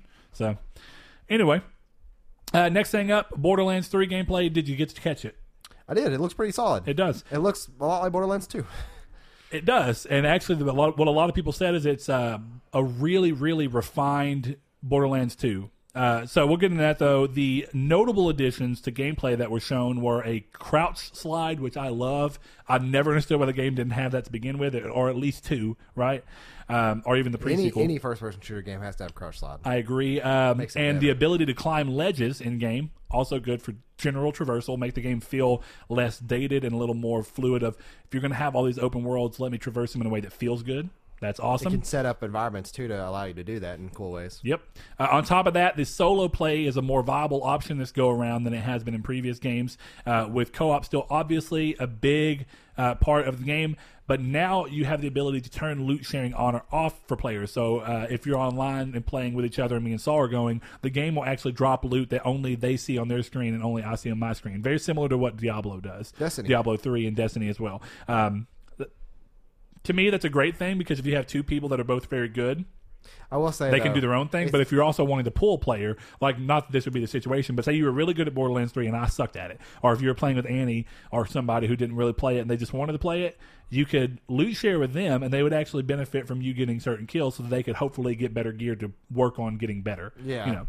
I think that having universal loot is like a fun thing. Like, it's like chaotic fun. Yes. And I wish that, for the same reasons, I think, as you're talking about, where it's like a race to see who picks the item up. And who gets what. And then bargaining of who's going to drop it so that you can actually get it. Yeah, and then be like, nee, I got your sniper rifle. And I don't even snipe. Have you ever played an MMO that has a need, greed, or... Final Fantasy 14. Does it? Need, I didn't know pass. if it did. Need, greed, or pass. Yeah. It's been so long since I played an MMO. Out of context there, or out of context. Out of... Topic? No, I was just going to say, I don't know what I'm trying to say there, but yeah. An example of that, I use greed pass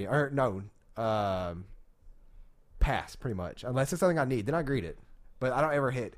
Like, people will say hit Well, if you greed. need it, you hit need. If you greed it, if you just want it because you want it, you hit greed. Or you can pass if you want to be the cool guy that goes, I have no use for that at all. But I love that system, right? Because what will end up happening is it's like a weird back end thing where you and your friends will be talking, and you'll be like, okay, I'm gonna pass on it, or I'm just gonna greed it, and then you'll be like, wait, it says that you needed it. I don't think Final Fantasy 14 tells you what they did. It doesn't? Okay. I don't think so. Unless there's a back-end way of seeing it. I can't remember what game it was. There was a MMO that I played that had that system to where I would do that all the time. I would just say need it on everything. But that was when I was young and kind of a butthole. All right, a couple other things, and one of these is something I think Saul was really odd on. But last thing that's on the gameplay side of things, what you could guess from the trailer is that you actually can travel to different planets. No surprise there. And it's actually a really cool way to expand upon that. So that's cool. Hope that we get a lot of really interesting environments. Bet we will. Yeah. There will be no loot boxes of any kind, but there will be cosmetic items available to purchase. There was a weird misunderstanding on that, and kind of got some weird Twitter crucifying going on, but that is where the game has landed. A new thing that was talked about that I know Saul had an opinion on, and I'll kind of let him run it once I say it, but a new feature that was talked about was the potential to earn some in-game loot by watching Twitch streamers play the game via a new extension on Twitch called EchoCast that links in with your Gearbox Shift account with your Twitch. Saul, what was your general thoughts on that? I didn't like it. I don't like it when there are primarily online games and they tailor towards streamers once, because they typically are going to do what the streamer wants, even if it's not something that's for the good of the game, because they are essentially being a free advertiser for the game for hundreds of thousands of people. You had an example. No, there's been things in Destiny 2 that have been changed because streamers wanted it and nobody else did, and Bungie changed it. It's been since fixed. But I will say it's really, no. Don't incorporate streaming, don't incorporate that into a game like this. It doesn't belong. And it's not fun. Like, for me, it's not, I don't want to watch a streamer to have a chance to earn loot. That shouldn't be something that would incentivize me to watch a streamer. I'd rather want to watch a streamer because of their personality. Yeah. Where now there's now it's like a back end thing where you could hate the streamer, but you have this back end potential incentive in your mind, but I need to watch him because there's a chance I can get this one item. Think of all the people who are going to influx the views of the streamer, putting them on mute and just throwing them up on the TV in hopes to get the loot. It's just like, no, it's bad all the way around. Yeah, it's bad for the streamers too. It'll be a temporary boost in numbers that doesn't actually deal with any kind of interaction. So I agree. I think it's a very odd idea. I get that it's an interesting idea, but it's also not entirely unique because we've seen other things start talking about this to an extent, right? We saw this, and I guess it's unique in that it's probably going to be one of the first games to actually do it. But Google Stadia has already talked about weird things like this, where watching certain people will get you a chance to get a certain item or pick up on their play state, so you can play the exact same situation as them. It does feel like streaming is getting much more in bed with gaming in a weird way that I don't necessarily know that I enjoy at the moment. But we'll see. I think this one I'm pretty clear on that I think is an odd idea and I don't agree with it. I think the idea to potentially pick up a streamer's idea like Stadia is doing, where say a streamer there's a game where you can create things and they make a perfect crazy jump or whatever, and they say, here, you can download my save file where I have it saved right before you make the jump. That way you can try and make the jump yourself and see if you're skilled enough to do it or whatever it is. It's an interesting idea, but I'm still curious to see how well it works and whatnot.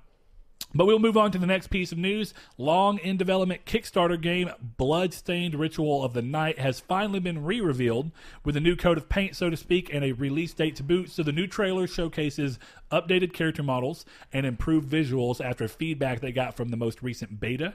The game is now set to release on June 18th after multiple delays, but if you're interested at all in it and you're a big Castlevania fan, go check it out, see how you feel about it. Hopefully it'll tickle your fancy, and you'll have a great game to play. I was already interested in it. I thought it looked good. It looks even better now, so we will see what happens. June 18th is not too far away. I still need to get the Curse of the Moon, the 999 one for Switch. Oh, it's on Switch, huh?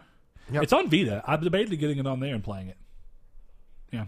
Makes sense. Yeah, I like those kind of games for portable, as I said before, so I'll probably end up picking up Bloodstained on the Switch. Okay. All right, let's see. Next up, and Saul, did you ever get around to it? We'll see in a second. But Final Fantasy XIV Online is giving PS4 players the game's first major expansion, Heavensward, for free to players who own the Final Fantasy XIV Starter Edition. So if you've been interested in the game, or for some reason you started early and just went away because you didn't want to pay the money for the expansions, you can get in right now. The expansion's free until June 27th, so you got a big stipulation there. You cannot buy the Starter Edition on the store anymore. Really? Yeah. So you had to be grandfathered into this. Yes. Unless because for some reason in the game the Sony detected I own the game. I went to the starter. Let's check because I don't own it. Start. Yeah, check. Yeah, because it said starter was unavailable for me. Because I was going to see if I could download it digitally because I finally bought Dark Souls 3 digitally. So that's my last physical game I got to get rid of. All right, let's see. We're gonna test this right now and here's some Jeopardy music in between.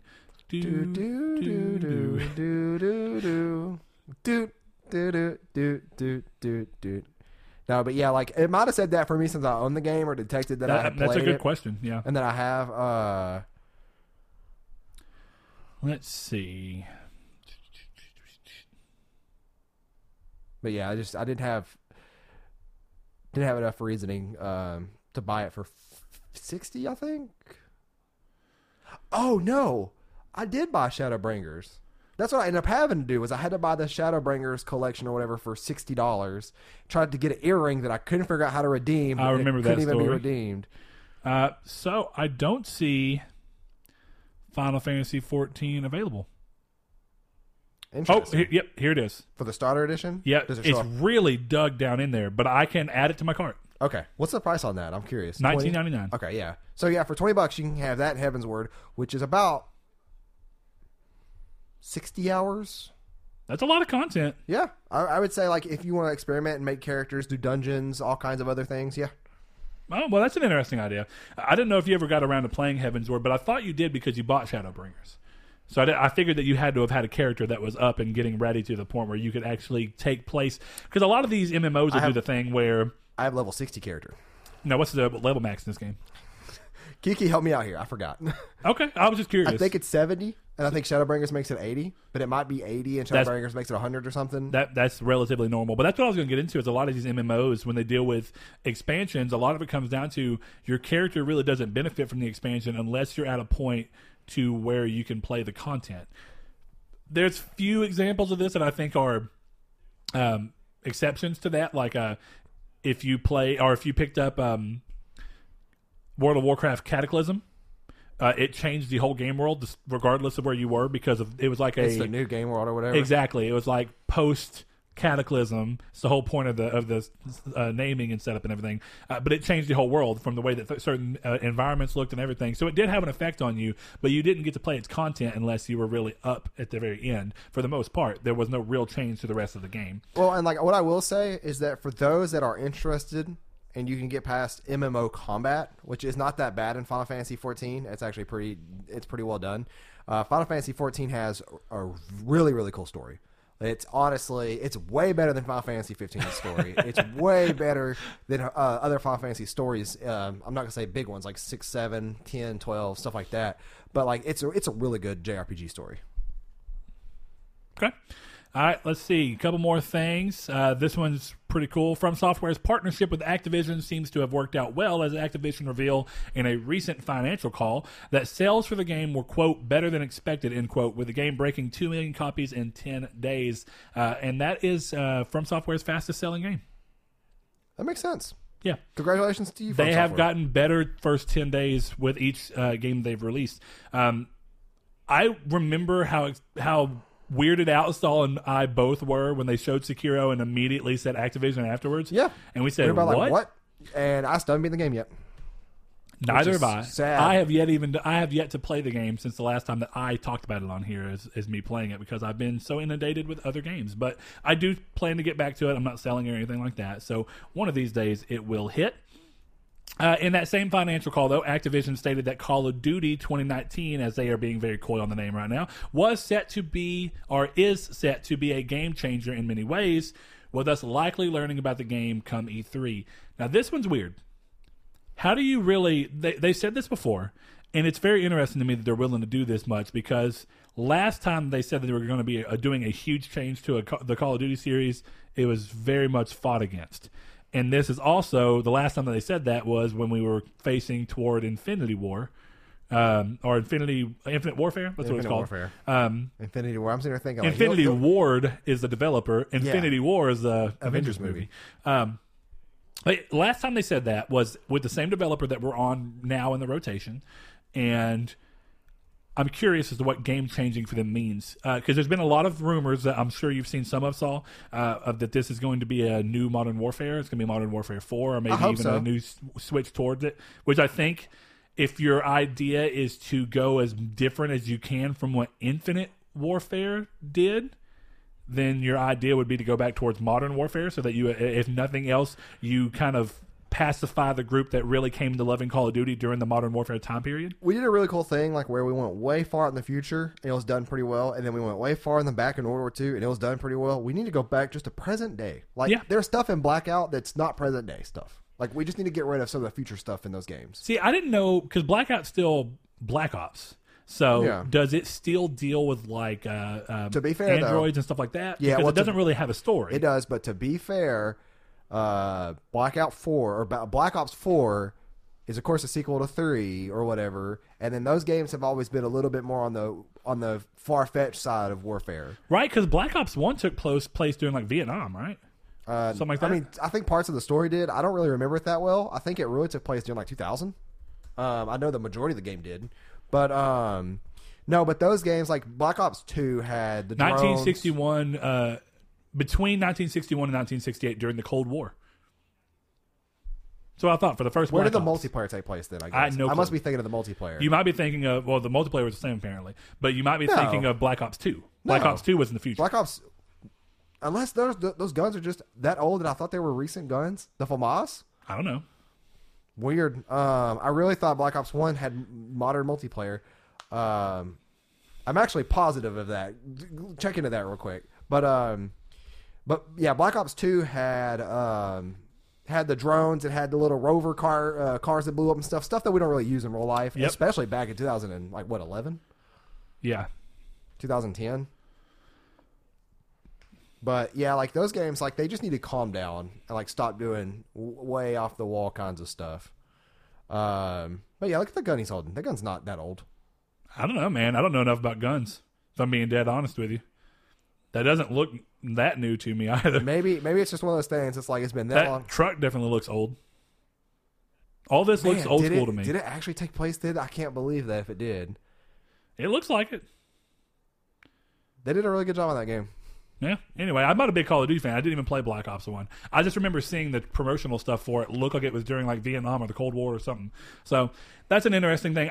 I'm kind of with you. I'm with you in the sense of if the whole goal is to just get back into doing what the majority of the fan base has liked, then just go back into something that people are going to like Modern Warfare, right? I really thought Infinite Warfare was the best Call of Duty game in recent time period, though I do think Black Ops 3 was also very good.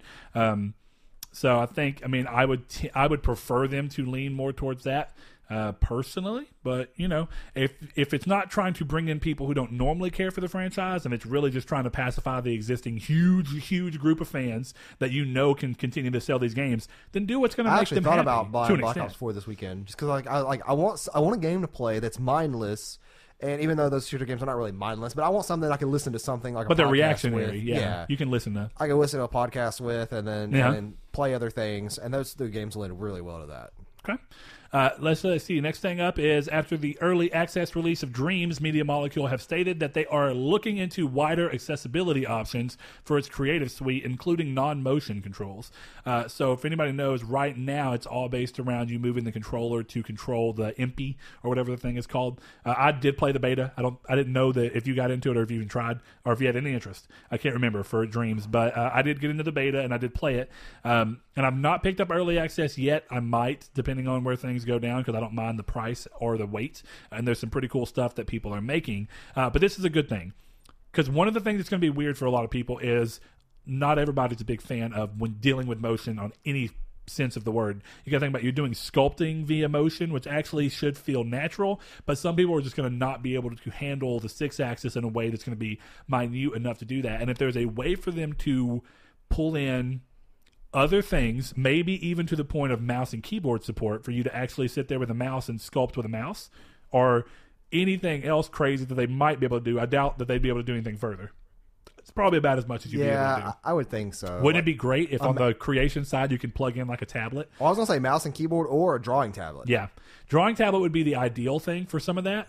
But at the same time, I wouldn't be surprised if that's just not easy to do, considering that you're on a console. I don't know enough about that, but it's a cool thing that they're looking into, because it essentially means that more people will be able to more easily make a game and want to jump in, and that helps towards the success of the game once it actually fully releases. So good on them. Next thing up, Saul, we've talked about plenty of times. PS Plus games for May have been revealed and aren't in line with what we saw from the Eastern lineup that we talked about last week and thought may somewhat influence ours. But instead of those games, we actually are getting Overcooked and What Remains of Edith Finch as our two games for the month. Now, I think it's pretty okay to say that across the board, regardless of the fact that these are two good games, no real thing wrong with them. I love Overcooked, very good game. I haven't played What Remains of Edith Finch yet, but I met with the team and I like the developer. And while I've been meaning to get to it, it is nice I get it for free. But these are very short games. They're very easy games. And it does go back into the idea of when we lost the other games, regardless of whether it was Sony's wording or not, and I really wish I would have thought to go back and really look at it, but there is obviously the perception that when you're cutting 4 other games for the month, that you're going to try and make sure that the 2 you have are a little bit bigger and more wide servicing. But this is also 1 month out of a full year. And while some people do pay for PS Plus month to month, I would be willing to bet majority of the people do it by 3 months. Just get on a year, by the way. To it's a so year. Much cheaper for it you. is. It's a ton cheaper. I and then you get to feel last year, yeah, or for this year technically. Then you get to feel like these when you have one bad month of the year. They still feel terrible. They still do, but they don't feel as bad as. Can you imagine you in your mind going, "Well, I'm paying for PS Plus this month. I just paid $10." Past 2 months have been absolutely garbage. Like no justifiable. What was last month again? Surge and Conan. That's right. Yeah, absolutely garbage month games. Yeah, because even if they're bigger games, garbage. Conan's pretty new. Okay, let me specify. Garbage deals. Yeah, they're games that go on sale so often that you can get them low enough. Like even Corey, who is a profound Undercooked fan, said that this is a bad deal this month. Overcooked. Undercooked. Undertale. I guess you could say that this month is undercooked. If only you thought about that prior. Yeah. But yeah, I've noticed that it brought up a lot of people, including Justin Rowe, specifically we were talking about earlier. He mentioned that, the perceived value for this is just all over the place. And actually, he did put a post over in the Triangle Squared group on Facebook, so I'll pull that up. It goes back into something that Saul and I have already talked about, and that's the idea of being able to essentially tier your games out. or tier your services out to make it something that has a more of a compelling sense to it. So he brings back to that and talks about the fact that, like, right now, Xbox have announced that they're going to be doing Games Pass and Xbox Live together under one monthly cost of $14.99, right? Awesome deal. Yeah, it is. And we talked about this, like, even if you buy the sad version of Xbox, which I hate calling it that because the sad edition. It's not sad edition. It's technically, people are just wanting it to be that. It's technically SAID because there isn't. Oh, if you put but if you just say edition at the end, it'd be sad edition. Yeah, but why would you acronymize? I don't know, what do you say that? Acronymize? That's not a word, but why would you use the acronyms for the first three? Like, why are you selectively and only picking? that one? Yeah, it's like whenever you look at a car and it's the LE, it's like, okay, that stands for. But to be fair, wording gets weird on that because if you buy it, they're like, well, do you want the LE edition? That means limited edition or luxury edition. I've never heard that. I've always heard version. So I'm calling you out. It would be the SAID version. I've never seen that, but I haven't bought as many cars either. So I'm trying to think. What is my car? It's the VE. Yeah, it's just the VE. It's not a VE edition. I guess that's the terminology of the salesman, man. But look, I get what you're saying. That it comes back down to all of this, where in an ideal world, you could get these things set up in a much better way. And if you're looking at buying the Xbox All Digital Edition that they're doing, then what you can do with $14.99 a month is be able to buy a console and never technically have to buy a game ever if you don't want to at that price point. And that's a pretty palatable price point for most people. Can you imagine spending only $14.99 a month and being able to play every game that's on those things as well as multiplayer on them if there is multiplayer? Right. You could essentially on an Xbox One, you could download the Master Chief Collection and play the entirety of the Halo thing, storyline and multiplayer, and never spend anything outside of that $14.99. Yeah, and like, I mean, right now it's on Special. Halo is on what's it called? Yeah, Games Pass. So like if you went to the special's $250 or $300. Huh? What is the discless one? $250 or $300? Oh, $300. Okay, so yeah, it's still way overpriced. But if they would have launched it like what I was thinking, where it's a $199, which I think is an acceptable price, or even $150. But yeah, like for $230 after Games Pass and taxes, you literally have like 15 to 20 games at least to play. I don't know how much is on 330, console. I guess is what you meant. Oh, I don't know how much is on console. I know what's on PC. Well, you were saying the Xbox One all digital, so I think you were talking about the. Oh, technically for here, like it'd be $330. Yeah, you said $230. But that's what I was saying. If it was $200, you got the $20 tax, hold up. the $15, so $235. You're not listening to me. Well, that's because I want to make sure the 300's right because I actually think I'm wrong. It's $249. So it's $50 less than the $300 one that's current. That's what it was. A lot of people wanted it to be $199. Yeah, if it was $199, that would have been the perfect. Like, I really think Microsoft, they came out with a good idea and then they misshot it terribly. But it also does include, not even as part of Games Pass, just on the console, Minecraft, Sea of Thieves, and Forza Horizon 3, which is a little bit of a weird thing. Regardless, just because it's not that new, with a 1 terabyte hard drive. So in that situation, yeah, you're right though. And what he talks about is very similar to the things that we mentioned on that episode. PlayStation Plus, as it currently stands, $10 a month or $60 a year. PlayStation Premium, $20 a month or $179 a year for both PS Plus and PS Now. This would help Now grow as it essentially includes PS Plus for free. And finally, PlayStation Platinum, $50 a month, but includes Plus Now in the basic tier for PS View. There wouldn't be a yearly option because I imagine some issues with TV networks agreeing to a yearly model. Perhaps Sony could include a 5 to 10% discount on pre-orders to sweeten the deal, as well as discounts on their merchandise store, which is actually interesting. That ties back into one of the things that you were talking about where Amazon to you is something that goes and try and pull in all of its services under one umbrella, including giving discounts. So if you get Prime, and your only reason that you even want Prime is specifically because you want to get the 2-day shipping, that's your main thing. Well, not only do you get that, you get Prime Books, you get Prime Videos. You don't get books? I don't think you get books anymore. Really? It's no longer Prime Books, it's Kindle. Well, yeah, but I mean, I thought that it was part of that. No. Really? Okay, well, I wish you did. You get Prime Video. Unless I'm wrong. Somebody prove me wrong. But every time I try to go buy a book on Amazon, it's like Kindle version, $9.99, and I'm signed in. So I think it's kind of like the video, right? Where not everything on Amazon Video is there for you to do, but there's some things that are included. That might be the case, yeah. I don't have the Kindle app, so I don't really. So anyway, you potentially get books. Of course, you get the Amazon Video stuff and what they have on there. You get the 2-day shipping. You also get, whenever you pre-order games, and they might have discontinued this, but for a while you could pre-order games and get money off.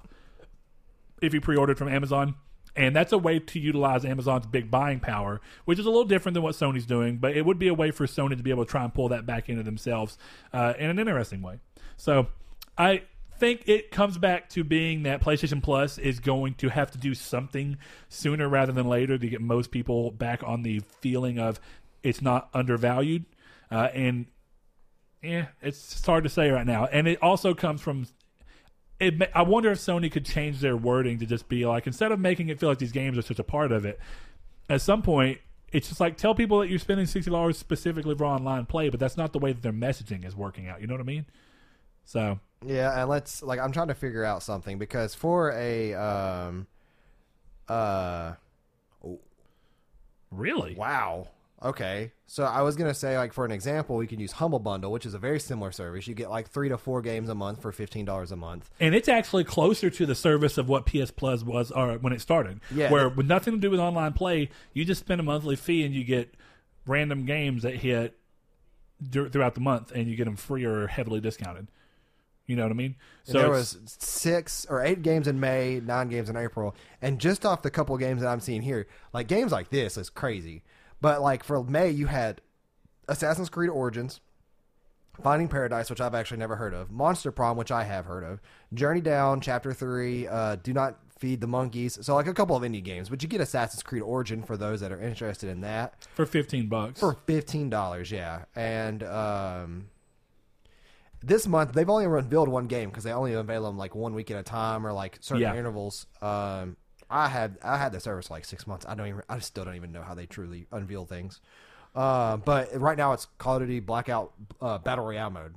Black Ops. Oh, so it's specifically the Blackout part, and not the rest. Well, I don't know. Well, because the thing is, no. A Battle Edition is what it's called, and it includes multiplayer and Blackout modes. Zombies not included. Okay. So for $40, that's a $40 value. You get that for $15, and that's one of the one game. Yeah, the rest of them. So you're already getting a big steal on one game. And what's cool about this service, I actually should have done it, is if I would have thought about it, and I've thought about it since then when I don't have this service anymore, is that, like, all the games you don't want, give away on Twitter.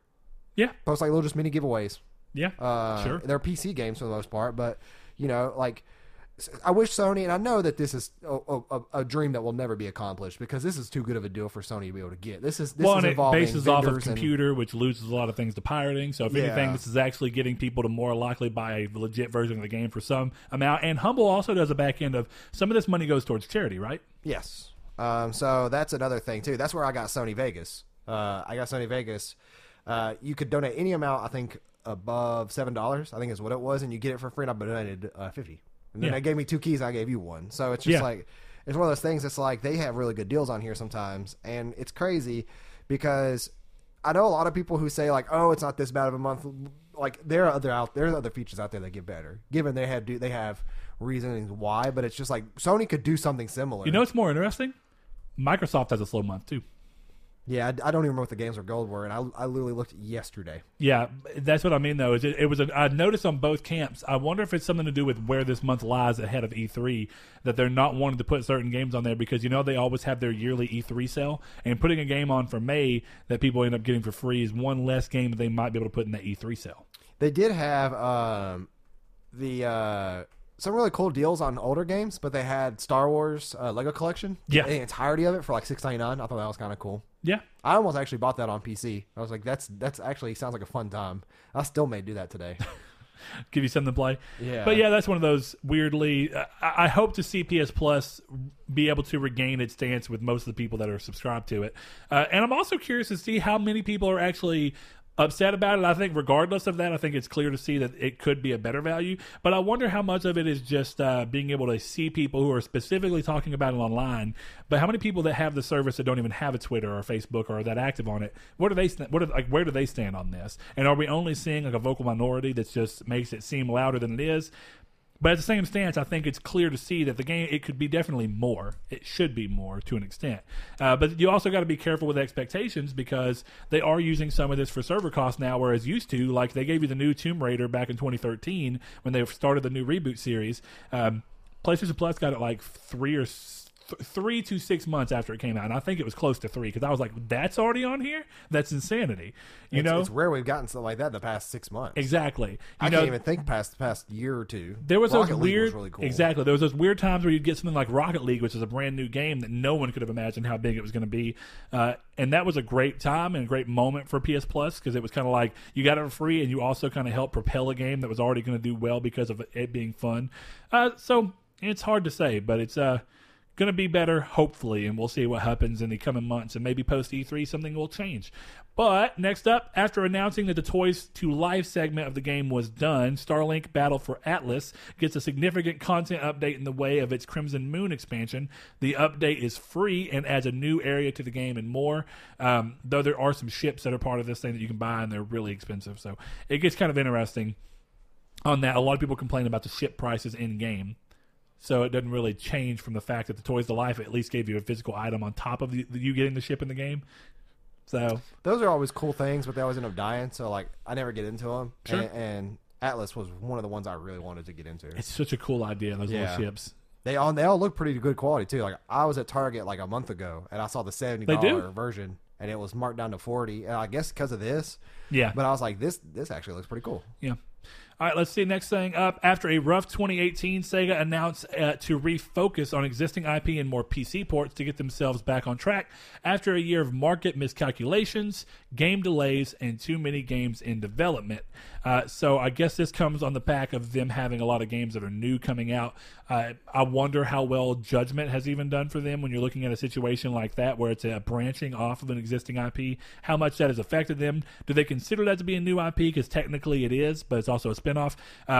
But they had a pretty low year, and I'm curious as what they mean by more PC ports. More PC ports of new games, more PC ports of existing IP that they already have. Like, are they going to bring games that just Sonic Unleashed is a game that is, and don't get me wrong, I don't know that it's a great game necessarily. I've never played it, but it's a game that's not on PC. It is not a good game. So it comes down to like what games do they plan on bringing over to PC that are going to really save them. But it's more curious to see that Sega is kind of probably for the foreseeable future done with trying to take a lot of risk. So what we're probably going to see out of them more than anything is more Sonic, more Persona, and things like that.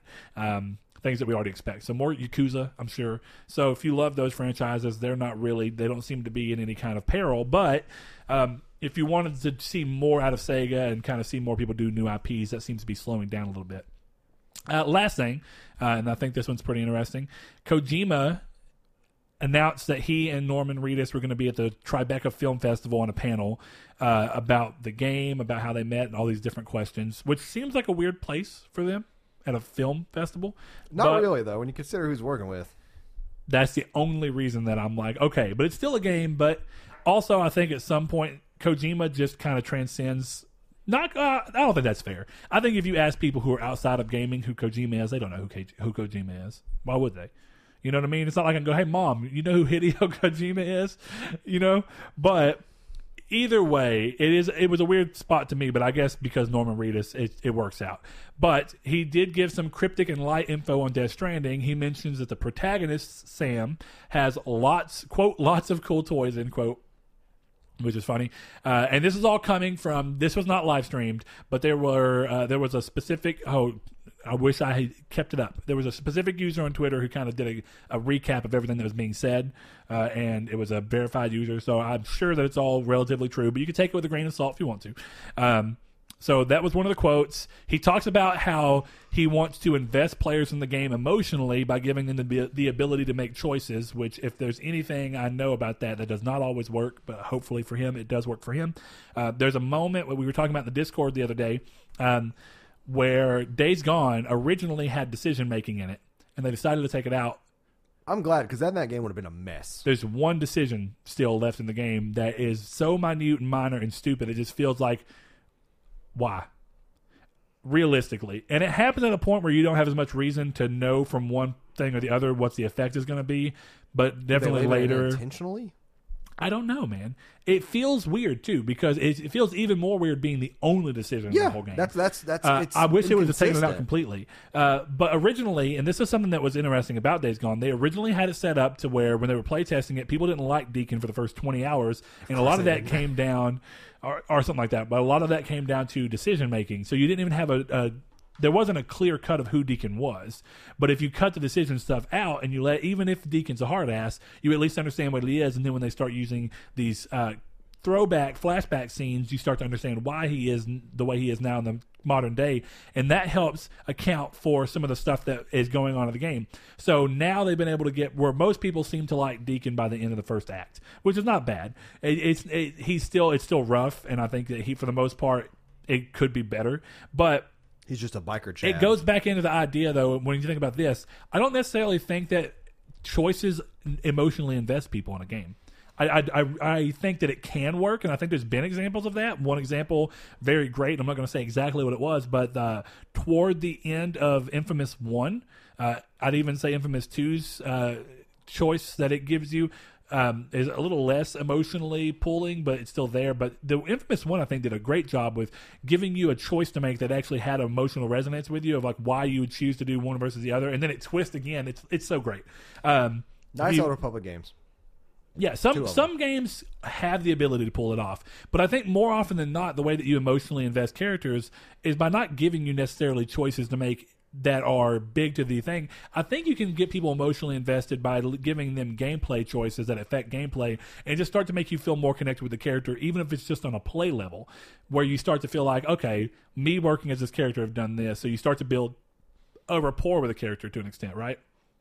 And that's how you can kind of build that up. Or you can build an emotional resonance of the character by just writing a good character. Because what I found is that even characters that I normally would not think are in something that's a basis around something I'm interested in, Days Gone being a perfect example. I have no interest in motorcycles, or not motorcycle gangs proper, and that's what this whole thing is about.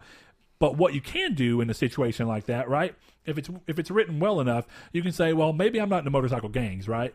But what I find that is in the motorcycle game that I can extract and actually pull my own life experience to is that the whole point of a motorcycle gang is to be a family outside of your family. And a lot of people go towards stuff like that when you look at it from what they show. It's like people go towards that when they don't feel like they have family elsewhere. So then you can kind of go, okay, have I been in a situation where I felt like I had family that was outside of my real family? And regardless of what we were doing, that's what going on. So you go, okay, that's what I'm doing. That's what I'm going to attach to.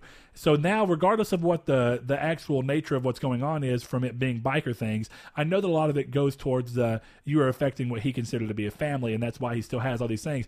You can build these character things without having to make it be that you're making choices. You can do it by writing a character well and letting people find their own ways from a well-written character to attach themselves to it emotionally and find whatever it is that will drive them. But a couple other things that were going on. He talks about the open nature of the game in regard to the ability to make choices. Redis mentions one thing that I think a lot of people have been curious about. It's a Kojima game, so you expect combat of some nature, and he's even talked about it, but we haven't seen anything other than like the escorting that happened at the most recent gameplay reveal that we saw. Redis mentions the violent aspects of the game, but says it goes much deeper than just a straight-up game where you kill. It's being too cryptic. I will way too smack cryptic. them both. Unless this game is my game of the year and it comes out in 3 months, and they reveal everything at E3 2019. Well, here's your thing. Lastly, he teased a new reveal in about a month, quote, maybe. Where would they reveal that at? I don't know. That's a really big thing. Could it get its own thing? Could it be in the next State of Play? There's a rumor that there's going to be a State of Play the week before E3 in June. Yeah. So, which, how do you quell people going, well, Sony wasn't E3? Well, they showed some new stuff before E3. Bam. It has to be good enough, too, to replace E3. That's not going to happen. I know. I'm just saying. That's why, in my mind, to make these State of Play worth it. Well, the thing is that wouldn't you view it differently? So, like, if that is the venue they choose to show this at, right? Wouldn't you view it differently than if they actually did set up all this stuff and hyped up an E3 specifically just to give you the release date for Death Stranding, Last of Us, and Ghost of Tsushima? No, but I think that if they plan well better in the next generation, that they won't have to do this. Probably. This does seem to be like a shift of all of their games taking longer to make. Days Gone took 5 years to make, which is a lot of people think is a long time, or I guess 6 years to make, but still. Not really in game development. That's really not. That's not. Horizon took about 5 years. A triple A first party. I kind of want to say AA at this Yeah, point. for that, I don't know. I think it was aiming to be AAA, whether it has hit the mark or not. I don't But know I if think it- when you look at the game like that, yeah, I think it's definitely there. And the thing about Horizon, though, I think that gets people differently is that Horizon took about 5 years to make, but they also released Killzone Shadowfall in that in between. That's They had a true. second team, so And it's like Ben hasn't done nothing. exactly. Ben hasn't Siphon done anything filter. since Bubsy 3D. since Uncharted, Golden Abyss, and I guess technically the Fight for Fortune card game, I think that they did. So, in that sense, we will see what ends up happening, but hope this episode has been pretty fun for y'all. I know it's a little different, and hopefully next week we'll come back with something that can be a little more topical and more fun. But you know what? I think this was a good break and a change of pace, which we also had a little bit of last week. So let us know how you've liked these last few episodes, and I'll figure out what I want the question to be. Let us know what you're excited for at E3. Well, there you go. That's going to be the community question. What do you think is going to happen at E3 that you'll be excited for? Yeah, we're moving to that time where we start predicting E3, even though Sony won't be there. Yeah, we'll see what Sad happens. year. Doesn't mean Sony won't be there at all. They'll be there in spirit by all the other publishers that are saying, hey, we have multi-platform games. I guess you could technically say Xbox won this E3 yet again. All right. Until next time, this has been Triangle Squared. Thank you, guys. Thanks to our patrons. We have a new one this week. Chad V, Dan Barber, Josh Jarrell, Matthew Green, my name is Dan, Douglas Below, Sean Santarud, Eric McAllister, Matt Sycamore, Shadowist, Steven Salazar, The Stonard, Travis Below, Blake Popst, Eduardo Palomino, Stefan Swanlin, Coy Live, Philip LaGuerre, Corey Hickerson, Brian, Donovan Williams, Justin Rowe, William Digital Spooker, and Derek Porter. If you would like to support us, do so by going to patreon.com/Nartech. Thank you.